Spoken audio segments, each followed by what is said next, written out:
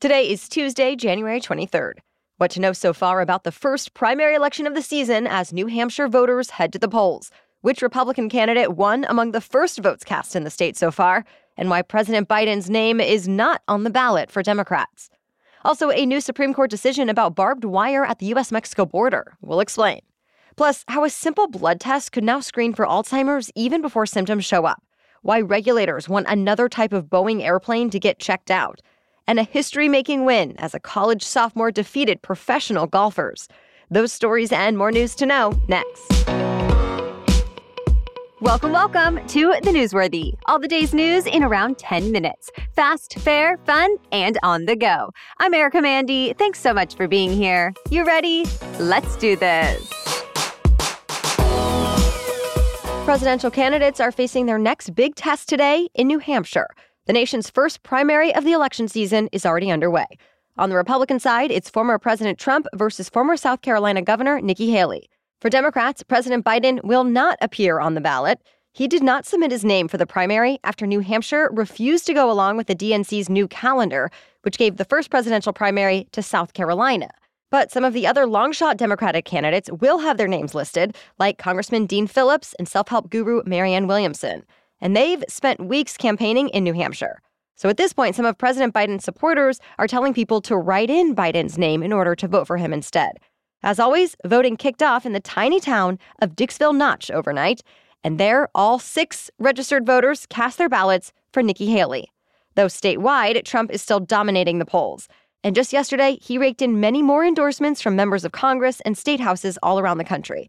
The race could be called as soon as tonight, and we'll bring you the results as we get them. Then it's on to South Carolina and Nevada, holding their own contests early next month. As the Biden administration fights with Texas over border enforcement, it's getting some support from the U.S. Supreme Court. The High Court's latest decision was over miles of barriers Texas officials installed using barbed wire and buoys. The U.S. Justice Department sued Texas over the barriers, saying they got in the way of Border Patrol agents safely enforcing the laws and coming to the aid of migrants in need of help. But when Border Patrol agents started actually cutting through razor wire, Texas sued back, saying the agents trespassed and damaged state property. An appeals court actually agreed and told the Biden administration to stop the removal. But the Supreme Court went the other way in a 5-4 decision. And that clears the way for Border Patrol to start the removal process again. Still, Texas Governor Greg Abbott said, quote, "This is not over." Abbott has also allowed troopers to arrest and jail thousands of migrants on trespassing charges. And he said that Texas won't allow Border Patrol agents into some of the busiest spots on the border.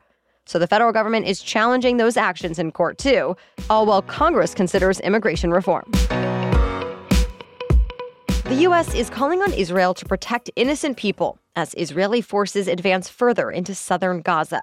They stormed one hospital and started to target the area around another hospital yesterday. The Gaza Health Ministry says at least 50 people were killed around the hospitals, adding to the death toll that's topped 25,000. Israel says Hamas fighters operate in and around hospitals. And as you know, Israel has promised to wipe out Hamas. But the U.S. still says hospitals need to be as protected as possible. Israel also says its military suffered the largest loss of life in a single attack since the war began, when 21 Israeli soldiers were killed in Gaza yesterday. A lot of details are murky, though, and it's hard to know exactly what's going on, since Gaza hasn't had communications or internet service for 10 days from the latest outage. But it is possible the fighting ends soon, at least temporarily. Israel offered to pause the fighting for up to 2 months as part of a deal with Hamas. That would include the release of all the remaining hostages held in Gaza. Israel also says it would release at least some Palestinian prisoners from Israeli prisons. But it will not end the war for good. Mediators from Qatar and Egypt are working on getting the offer to Hamas now, with help from a top White House advisor. So stay tuned. For the 8th time in nearly 2 weeks, the U.S. launched airstrikes in Yemen, hoping to stop Iranian-backed militants from attacking ships in the Red Sea. The U.S. was joined by the U.K. military this time, much like it was for the very first airstrikes. And they both had support from several other allies who provided logistics, intelligence, and more. The White House insists all of these strikes have been effective, but the Houthi militants have still been carrying out their own attacks, more than 30 since mid-November, on key shipping lanes that are critical for global trade. As the attacks have continued, global shipping rates have skyrocketed. New data shows that rates for shipping goods from Asia to Northern Europe has gone up 461% since mid-October, and rates on the route from Asia to North America have more than doubled. Carriers have also announced surcharges that can go up to $2,700 per container. But even when the surcharges are paid, some manufacturers are still dealing with delays, since avoiding the Red Sea means taking a much longer route to the West. And there are new concerns this could bring about an inflation comeback. So far, oil prices have climbed since the start of the new year, but overall, inflation in the U.S. has been leveling off. To be continued. More news is still coming up, but first, this episode is sponsored by Lume. Ready to start the new year fresh, as in literally smelling fresh? Lume is a game-changing whole-body deodorant that works on everything from your pits to your feet, clinically proven to block odor all day long, all over. It's even clinically proven to control odor better than a shower with soap alone. Because yes, Lume has all types of products that are effective and convenient, from your typical stick deodorant to deodorant wipes to even body wash. I was looking for a new deodorant and was having a lot of trouble finding something I felt good about putting on my body and that was really effective. And then I found Lume and I've been using it every day since. Lume's starter pack is perfect for new customers too. It comes with a solid stick deodorant, cream tube deodorant, 2 free products of your choice like mini body wash and deodorant wipes, and free shipping. As a special offer for our listeners, new customers get $5 off a Lume starter pack with code NEWSWORTHY at LumeDeodorant.com. That equates to over 40% off your starter pack when you visit LumeDeodorant.com and use the code NEWSWORTHY. That's Lume, L-U-M-E, deodorant.com with the code NEWSWORTHY. Okay, now back to the news. Well, new breakthrough research has found a simple blood test could help screen for Alzheimer's disease even several years before any symptoms show up. The American Medical Association published a study this week that found the blood test can detect a key biomarker of Alzheimer's that increases at the same time as other damaging proteins in the brains of people with the disease. That's a big deal, since to identify the buildup of damaging proteins in the brain now, patients have to get a brain scan or spinal tap that can often be inaccessible and costly.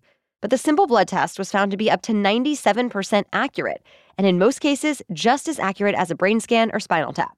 Right now, the plan is to make the new blood test available for clinical use by next month. By the way, another blood test was already made available last year, but that one isn't really meant to diagnose Alzheimer's, just to help people identify their risk of developing the disease. Researchers say this new one could help even more to help patients manage their disease at the earliest stages. For the second time this month, another one of Boeing's planes is coming under scrutiny. We already told you about the 737 MAX 9 when part of a plane flew off during an Alaska Airlines flight. But now the FAA is telling airlines to do some extra inspections on Boeing's 737-900ER model, too. They have the same kind of door plug that covers up an unused emergency exit, the same kind of door plug that blew out of the MAX 9 over Portland more than 2 weeks ago. So the FAA says inspections just need to make sure the door plugs are attached properly. Now keep in mind, the 900ER models have already logged 11 million hours of flight time, and so far there's no evidence of any problems or defects.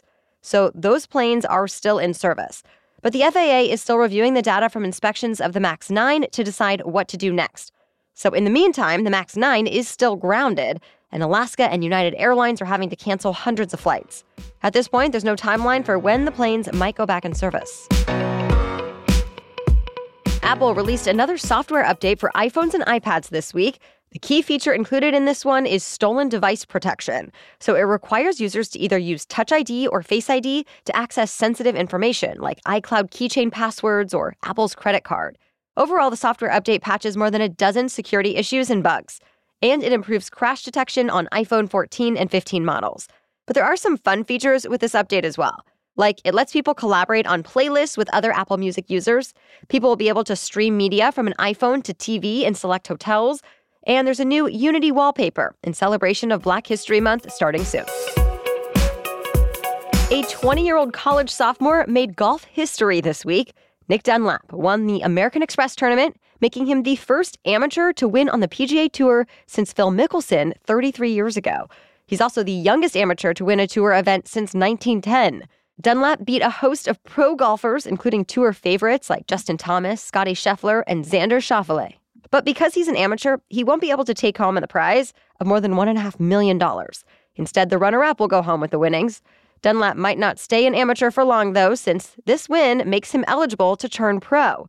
Dunlap says he's still considering whether to finish up school or join the tour for real. But for now, he's enjoying the win. Well, that's it for the main news today. So now it's time for Trivia Tuesday, when we ask a different trivia question every week. But first, support for this episode comes from Honeylove. Here's a New Year's resolution that's actually easy to keep. Stop wearing uncomfortable clothes and undergarments. You know that feeling when you get home from a long day and immediately want to get into your pajamas? With Honeylove, you won't have to experience that again because their items are so comfortable, you'll forget you're wearing them. For the ladies listening, Honeylove gives you the comfort and support you need, but with the feeling, quality, and look you want, whether you're wearing their shapewear and bras or their leggings and loungewear. And speaking of leggings, Honeylove's Legging 2.0 is my favorite legging ever. I wear them literally every week. They hold you in without that too tight feeling. They're cooling, comfortable, and cute. Treat yourself to the best bras, shapewear, and leggings on the market and save 20% off at honeylove.com/newsworthy. Use our exclusive link to get 20% off honeylove.com/newsworthy. After you purchase, they'll ask you where you heard about them, so please support our show and tell them we sent you. Start the new year with confidence thanks to Honeylove. Okay, now back to Trivia Tuesday. And today's trivia question is, how many planets make up the solar system? You can play along with us in our weekly roundup email that comes out each Friday. Just sign up using the link in our episode notes. And as always, we'll discuss the answer next Tuesday right here on the podcast. As for last week's trivia question, what breed of cat does not have fur? Well, the most well-known breed of hairless cat is the Sphynx. But there are also many others that have been bred over the years. For example, the Bambino, Donskoi, Peterbald, and more. Some of them really are totally bald, but others, even though they're considered hairless, actually have soft, fine fur in certain places, like between their toes. Another common misconception is that hairless cat breeds are hypoallergenic, when in reality, they're not. That's because it's not the fur people are allergic to, but the dander and saliva. One more thing to know, if you're interested in a hairless cat, you might need some accessories. Since they don't have fur, it's recommended they have a coat for the winter and sunscreen for the summer, or better yet, to just stay inside. All right, thank you for listening and for sharing the show. We'll be back with another news roundup tomorrow. Until then, have a great day.